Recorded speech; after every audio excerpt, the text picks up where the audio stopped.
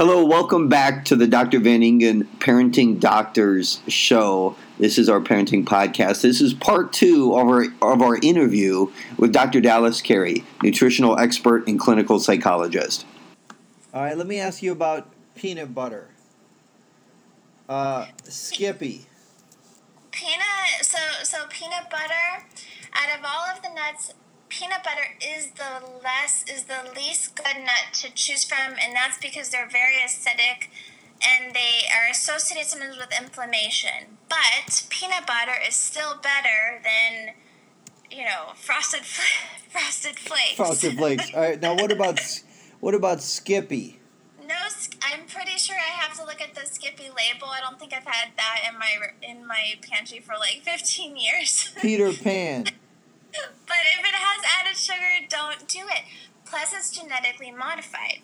So Peter Pan and Skippy and these other peanut butters are genetically modified. Don't do it. So you think natural? So it's got to be natural peanut butter. That's right.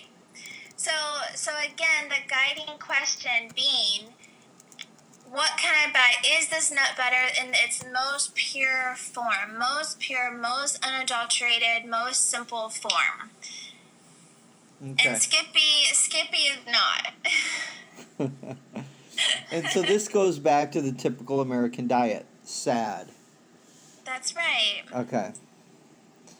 And now, one of the things that would happen is, can you talk a little bit about the fat-free movement? I mean, I like to make this joke about, if you can eat 24 Fig Newtons in 1995 because the package said fat-free. Right? And I think one of the messages that we got was that fat is bad. That's right. We know the brain needs fat, especially healthy fat. Right. And that's olive oil, coconut oil, right? Avocados. Can you speak to fat and where we went wrong in society and how we're getting back on track? And tell us about healthy and unhealthy fats. Yeah, so a long time ago, and I wish I had the details up, and I don't, but there was a big study done, and it showed fat being correlated with heart disease. But the problem is that the study was not necessarily a well carried out study in terms of reliability, validity, all the hallmarks of a good study that we would reference to help us make good informed decisions. So it looked at fat from less healthy animals, like fat from a steak that is raised on hormones and that is not a healthy animal. That's not going to make for a healthy person. It also didn't. That's the original study that led to this fat-free movement that we grew up with. It didn't take into account sugar. At the time, sugar also actually causes heart disease, and that's more well known. That's more understood now. So, this movement got started, and there's all this propaganda, and everything was fat-free. But what we actually do need, and thankfully research has come such a long way, we need our brain. I think when you take out water weight, our brain is, I want to say, like 60% fat. Could be a little more, it could be a little bit less, but we need, it's the structure, protein and fat is the structure of the chemical structure of our brain. So the best type of fat that we could be eating is unsaturated fats. That's, for example, olive oil. A little bit of saturated fat. I would say maybe red meat once a week, maybe even less than that. Obviously from a healthy animal. Egg yolks, guess what? They're good for you. They have good cholesterol. So that's another mistake that people used to believe. Oh, you can't eat the egg yolk. Do you remember that? Yeah. I used to make my eggs without yolk. Oh, wow. My grandmother would say, "Why are you taking out the yolks?" "Oh, because they're fattening." That was probably like 8 years ago, not even. So we know so much more about how that type of cholesterol and that healthy fat it supports good brain function and good mood function. One thing real quick about fat that is probably important for everyone to know too is the omega-3 to omega-6 ratio. So by and large, we eat a high quantity of omega-6 and not enough omega-3. Omega-6, that crosses the blood-brain barrier. That's not good for the brain. It's known for creating inflammation, whereas omega-3 sort of quells inflammation. It makes it better. It dampens it. And it's very heart healthy. So a really cool takeaway, a really cool thing is that the same diet that supports heart function and a good cardiovascular system is also good for your mood and your brain and preventing dementia. And that includes fat.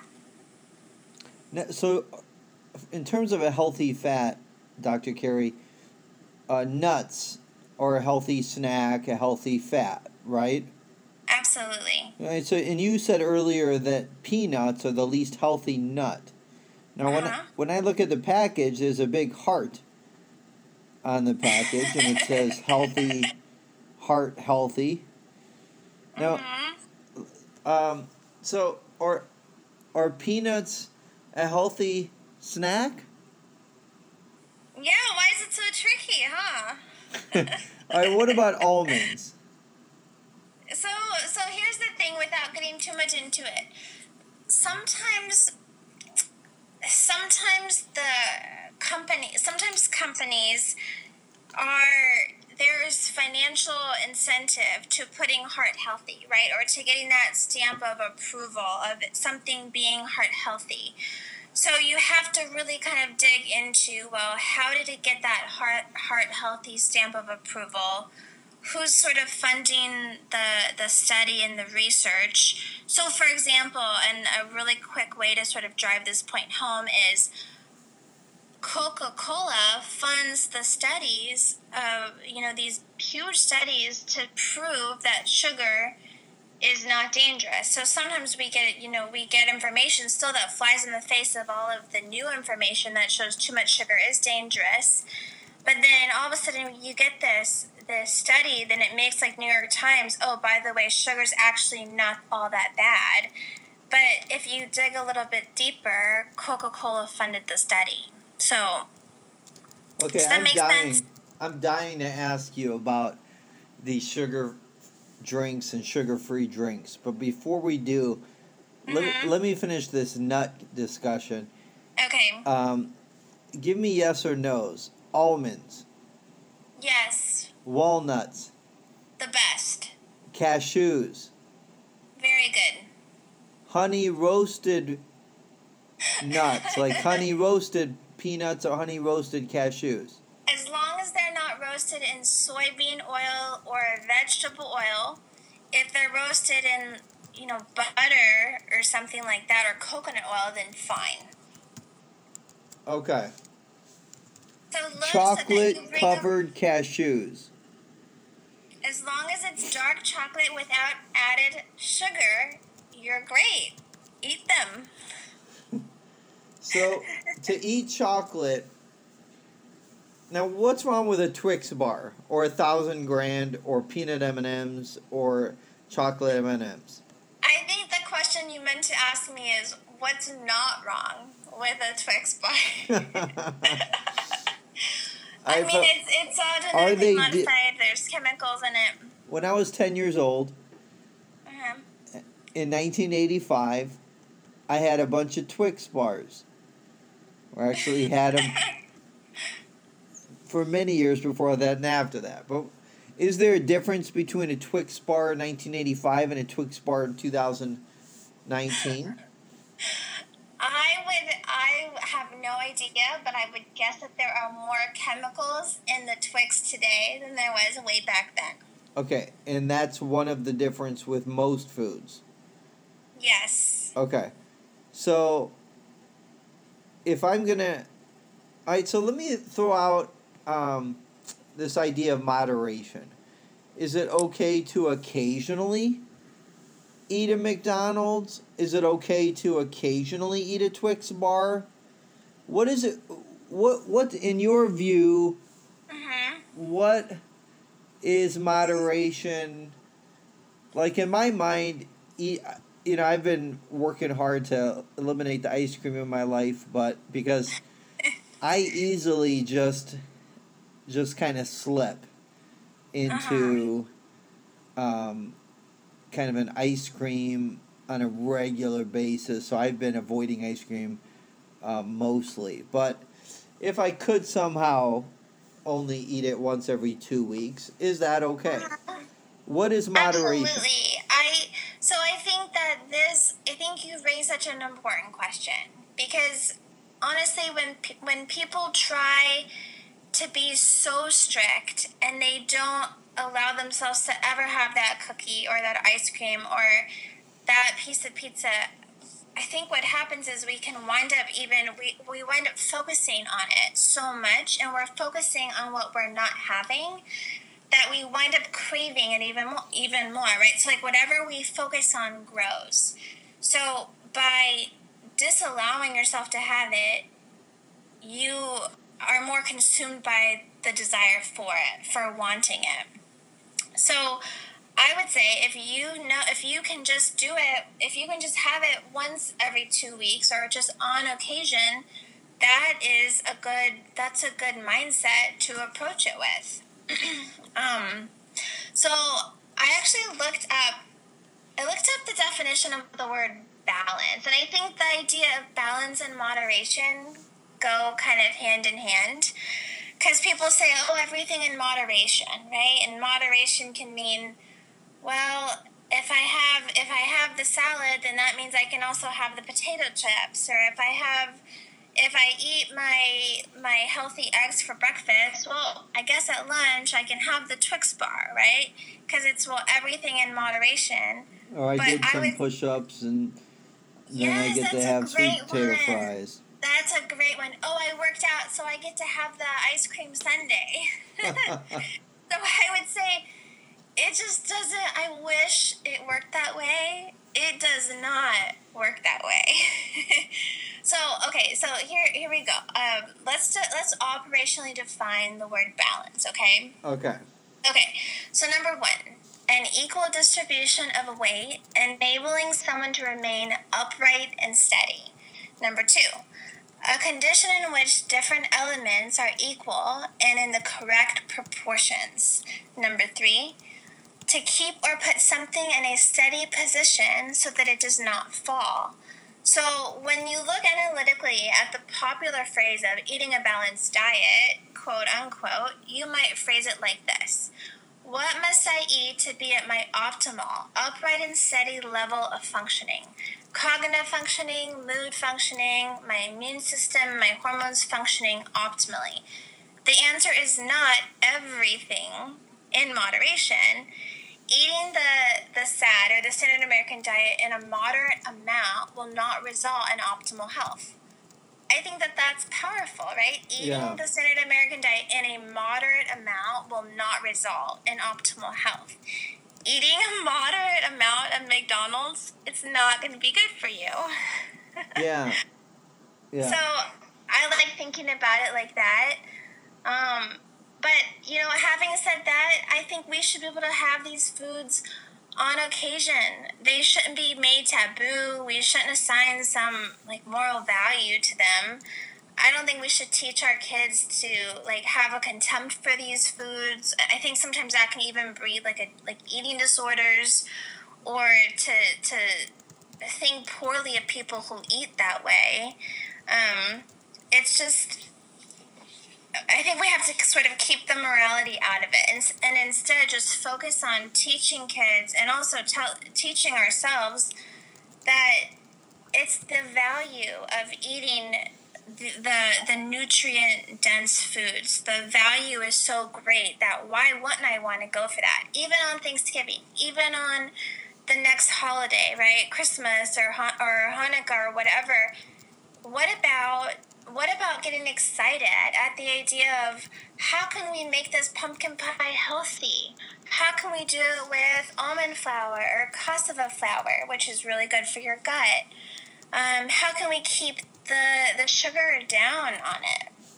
You can turn it into a game with your family and provide really amazing options even at the occasion so that you don't have to kind of fall off the wagon and then feel so bad the next day. All right, I'm dying to talk to you about Gatorade versus Gatorade Zero. And the background to this is I would buy a 24-pack of Gatorade Zeros for $13.99 at Costco. And my kids would say, "Why are you drinking the Zero? The fake sugar is worse than the real sugar." But your kids are smart. Are they?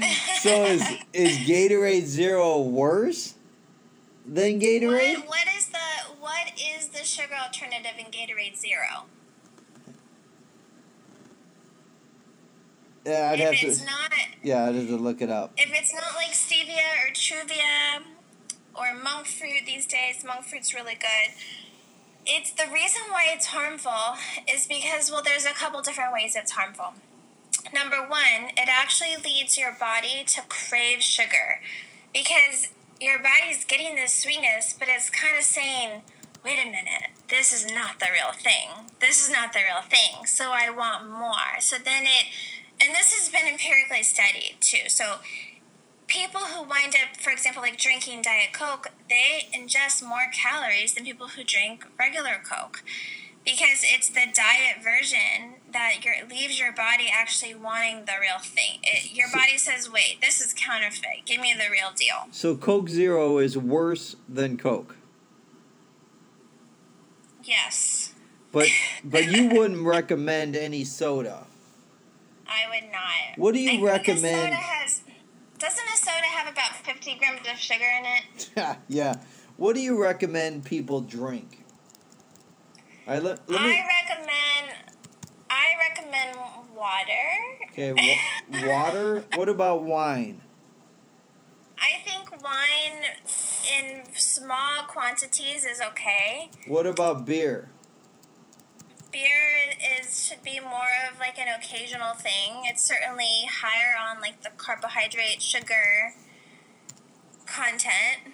Okay, I think wine is more nutritious than beer. What about any sodas at all? No sodas. What about juices? Apple juice, orange juice.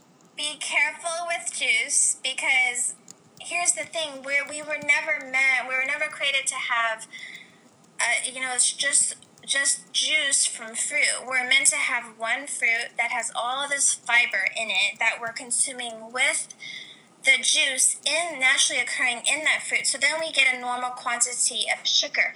But when you isolate all the juice from the fiber, you take away the fiber, the fruit itself, you wind up drinking probably in a apple juice, I don't know, having 15 apples or something. That's way too much because here's the thing, sugar from fruit is still sugar. And so sugar is sugar and is sugar in the body, no matter what source it comes from.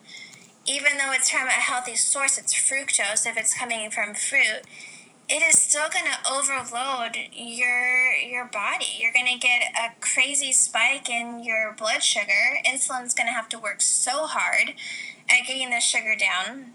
All right, Dr. Carey, yes or no, grape juice? No. Tomato juice? I'd say maybe just a little bit. Grapefruit juice?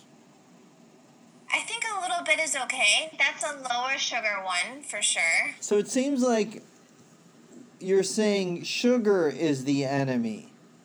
Yeah, because those fruits have good things in them. They have naturally occurring good minerals, good vitamins. It's the quantity, right? So so this is actually true with fruit too. People think, oh, I'm eating healthy, but then I see them eating this huge plate of fruit, and I want to say, actually, that's too much fruit. We're supposed to have fruit in smaller quantities. You know, vegetables you don't have to limit. Fruit should still be limited. Okay, so a lot of my friends talk about how a gluten-free diet has made such a huge difference for them. Ultra-processed white refined breads, which is great for Mhm. weight loss and lowering inflammation. That somehow, if they eat gluten-free, it makes all the difference. I mean, is the Mhm. enemy sugar or is the enemy gluten? Can you speak to that? So I think that they're two different things, but and I would say so I would say it like this: for all people, we all know that keeping sugar. So for men, the recommendation no more than about 30 grams a day total, including both naturally occurring and added. And for women and for kids, it should be no more than 20. Now that's kind of strict, but that's optimal. Um, Gluten is more specific to the individual. Are you saying So no more kids should have no more than 20 grams of sugar that's per right. day? That's right. Uh Okay. huh. Yeah. I think that in the standard American diet, I think that most people get like 15, I want to say it's 15% of additional added sugar calories in their daily intake. So 15% of their daily caloric intake is from added sugar. That's a lot. We could become healthier as a nation. We could lose weight as a nation just by changing that one thing. Gluten is different because some people have a sensitivity to it, some people don't. I say on that one, the jury is sort of out. I would recommend test it. Play scientist of your health. Give it a trial period. Go gluten free for a week. How is your energy? Some people, I mean, it's amazing. Some people who have arthritis or headaches or chronic stomach pain, getting rid of gluten absolutely changes their lives, and the quality of their life is so improved because of it. I know for myself, I can have a little bit of gluten. I feel better. I have more energy if I don't have it. So I would say that is something that you can truly test out for yourself. Interesting. Okay, now I know you've talked about sugar and you talked about genetic modified organisms and um, now what's the deal? What's the deal with white versus wheat, whole grain? There's so many different kinds of breads. Mm-hmm. And is the main thing we're trying to avoid is high fructose corn syrup? We're always trying to, that's like the low hanging fruit, so to speak. So we're always trying to avoid the high fructose corn syrup. There's actually this gets kind of complicated because there's some bodies of research, there's some people that say, white is better, and then there's others that say, no, the whole wheat is better. The benefit of the wheat is that, or the whole grain, is that a lot of times you're getting, again, going back to the idea of less processed. So if you do millet flour or almond flour or just whole grain, any sort of whole grain, generally speaking, you're getting more good minerals and vitamins in it. So it's more nutrition packed. White bread is void of nutrition. So it offers less, but I know that some people also, there's also an argument against that, and that some people say that it's better to have the white bread. I can't really speak to why that is, though. I tend to not do not really do whole wheat either, just because even whole wheat it's sort of a farce. Things get marketed as whole wheat, and that's very much a buzzword of, oh, then that equates with healthy, but it still can turn, it still turns to sugar in the body really quickly, and a lot of times it doesn't offer that much more. in terms of nutrition. Interesting. Okay. I want to switch gears. And this is just such great information, Dr. Carey. And I'm hoping that we can have you back again because you're such an expert in this area. I want to just share something personal and maybe ask if you could speak to it. Um, and it's about being a mental health practitioner. I'm going to be speaking to counselors and social workers and psychologists this week, but I think a lot of it relates to the burdens that parents carry. Parents deal with so many things. I know in my life, and it was after my third child was born, things were very heavy in my life, and I was taking on a lot of burdens as a clinical psychologist, and I was listening to a lot of difficult stories, the toughest traumas, day in and day out, and I was just taking on the burdens of others, and I mistakenly did not release those burdens in a real healthy way. I mean, I knew the love of God in my life, but I just did not take care of myself in the mid 2010s for around 2013 to 2017. I wasn't loving myself. I wasn't doing good self-care. I had some unhealthy habits in my life, and some of those included just not getting exercise and really being addicted to sugar. And that has continued to be a problem over the years. And I think one of the big pieces is I was just taking on the burdens of others. And some of the pieces I think were vicarious trauma. And so this week I'm going to be talking to a lot of mental health practitioners and taking on the trauma of others, but not releasing those things and letting go. And I think a big piece is taking care of ourselves in a way for us to continue to be able to help others.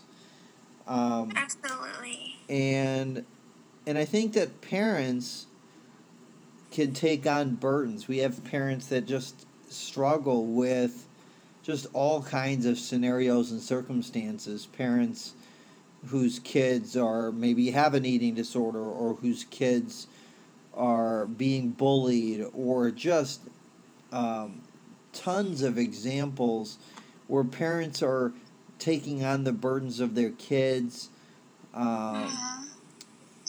and maybe not surrendering them. But it's so important for parents to be able to take care of themselves and maybe learn from my mistakes of ways that I didn't. And I'm wondering if you could just speak to some of these things and how healthy nutrition comes into play. But I know you, as a clinical psychologist, you help people in so many ways in addition to good nutrition planning. So I would really love to ask you to speak to some of these things.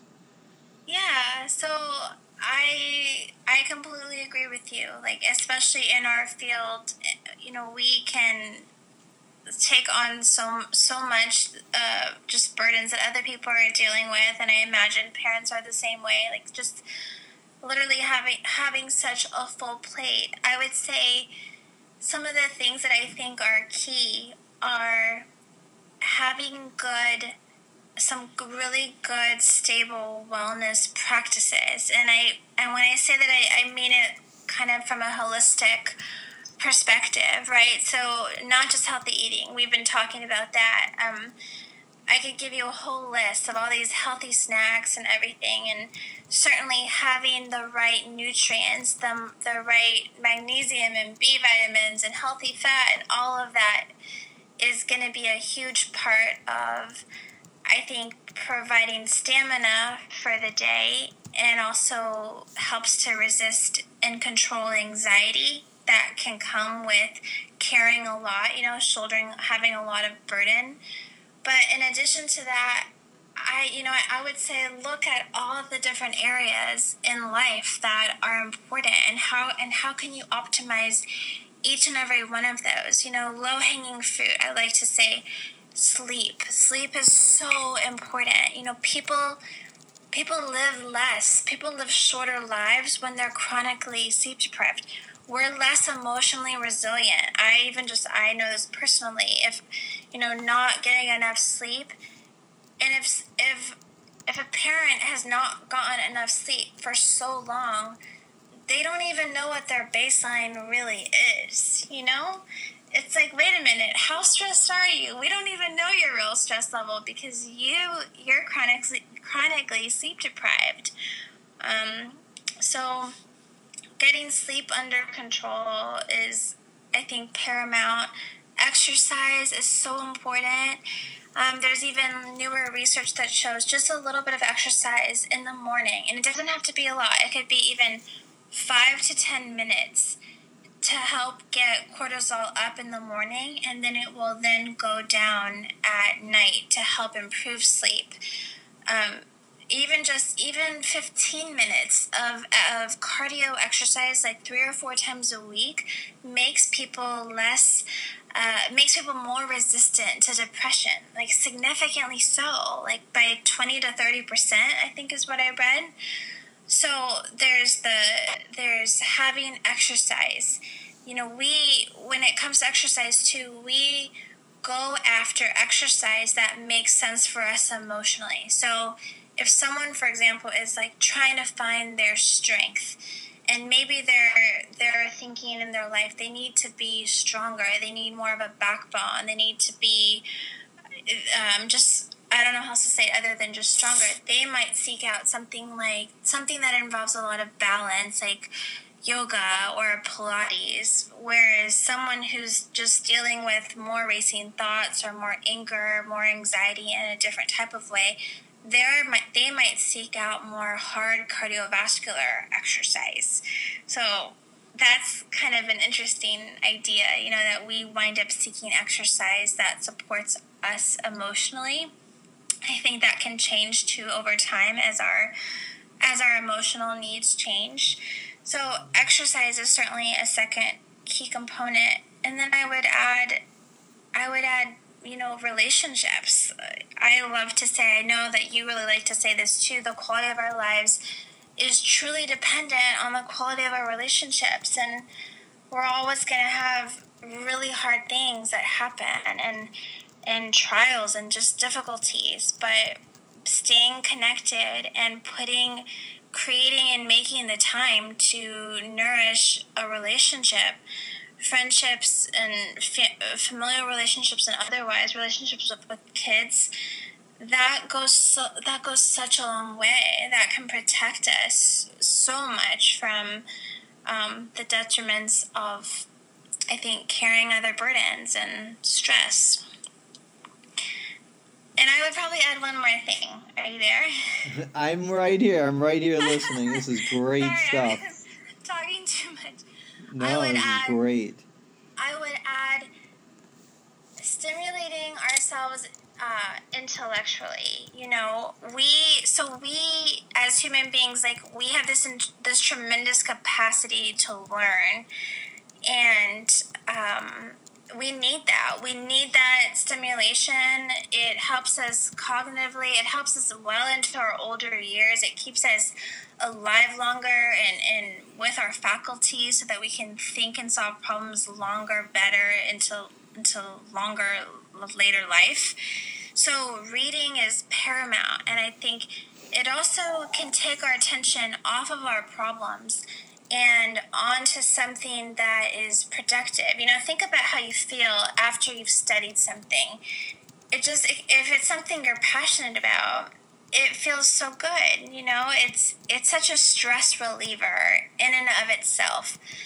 And then I would add to that, finding a way to do that thing, whether you're learning, like the example I just gave, being intellectually stimulated, or maybe for someone else it's cooking, doing something where you can find flow. And I know you talk about that. I think the way I like to explain it is, it's where you're being challenged cognitively, intellectually, but Yeah. you still know it so well to where you can kind of get into this groove with it. And I think the more we can find our flow on a daily basis, the happier and the more resilient that we are. That's great stuff, Dr. Carey. I have a good friend, Brian. He's a physician at Sarasota Memorial Hospital. His uncle, Dan Barry, has become a mentor of mine this year. And he says, do every day, do something mentally, do something that stimulates you mentally, physically, spiritually, and emotionally. I love Mentally, that. read, challenge yourself intellectually, physically, exercise regularly, run, train, spiritually, spend time with Yes, God, and emotionally, absolutely. just connect in relationships. And just, for me, it's just reaching out to guys in my life. Um, and Yeah. So Yeah, and one more thing too is taking little mini breaks during the day. Even if it's just like a 1 or 2 minute break to daydream or think about something totally different, or walk outside and just make a quick phone call. We need little breaks throughout our fast-paced, busy days. It helps with mental fatigue. It helps with burnout. So that, just on a very sort of practical level, I think that could help people too. So, Dr. Carey, we have done an interview over an hour. We're at about an hour and 6 minutes. And you have provided so much value. And this is going to impact so many lives. I'm just hoping that people out there will actually listen to the entire interview in our microwave instant stimulus response. They'll need a really long drive. Yeah, we might have to have a shorter interview next time, but this is just so great. So thank you so much for staying on, and hopefully we can do part 2 another time. Okay, well, thank you so much for talking with me. This is great. This is Dr. Dan Van Ingen with this week's Parenting Podcast. Check out Dr. Carey at dallascarey.com for great resources, great information. You can contact her through email or phone. She provides consultations over the phone, a lot of great stuff on nutrition for mental health, or if you're looking for a psychologist in the Southwest Florida area. That's that's dallascarey.com. This is Dr. Van Ingen. Thanks for listening. Bye.